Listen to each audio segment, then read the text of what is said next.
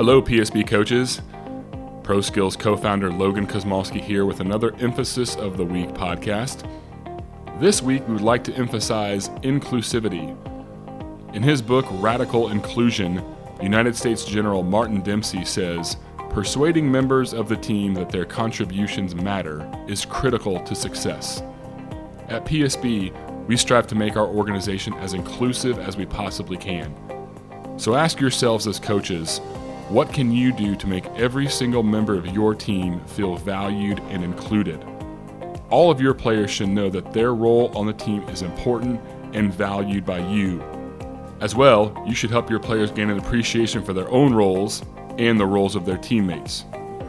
Talk with your teams openly about inclusion and how they can practice creating an inclusive environment on their teams and in their everyday lives.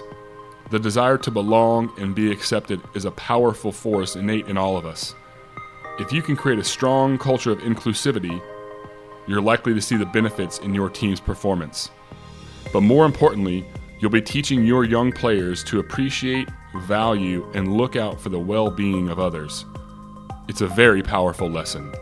If you have any thoughts or questions about how you can create a culture of inclusivity on your teams, please don't hesitate to reach out to us.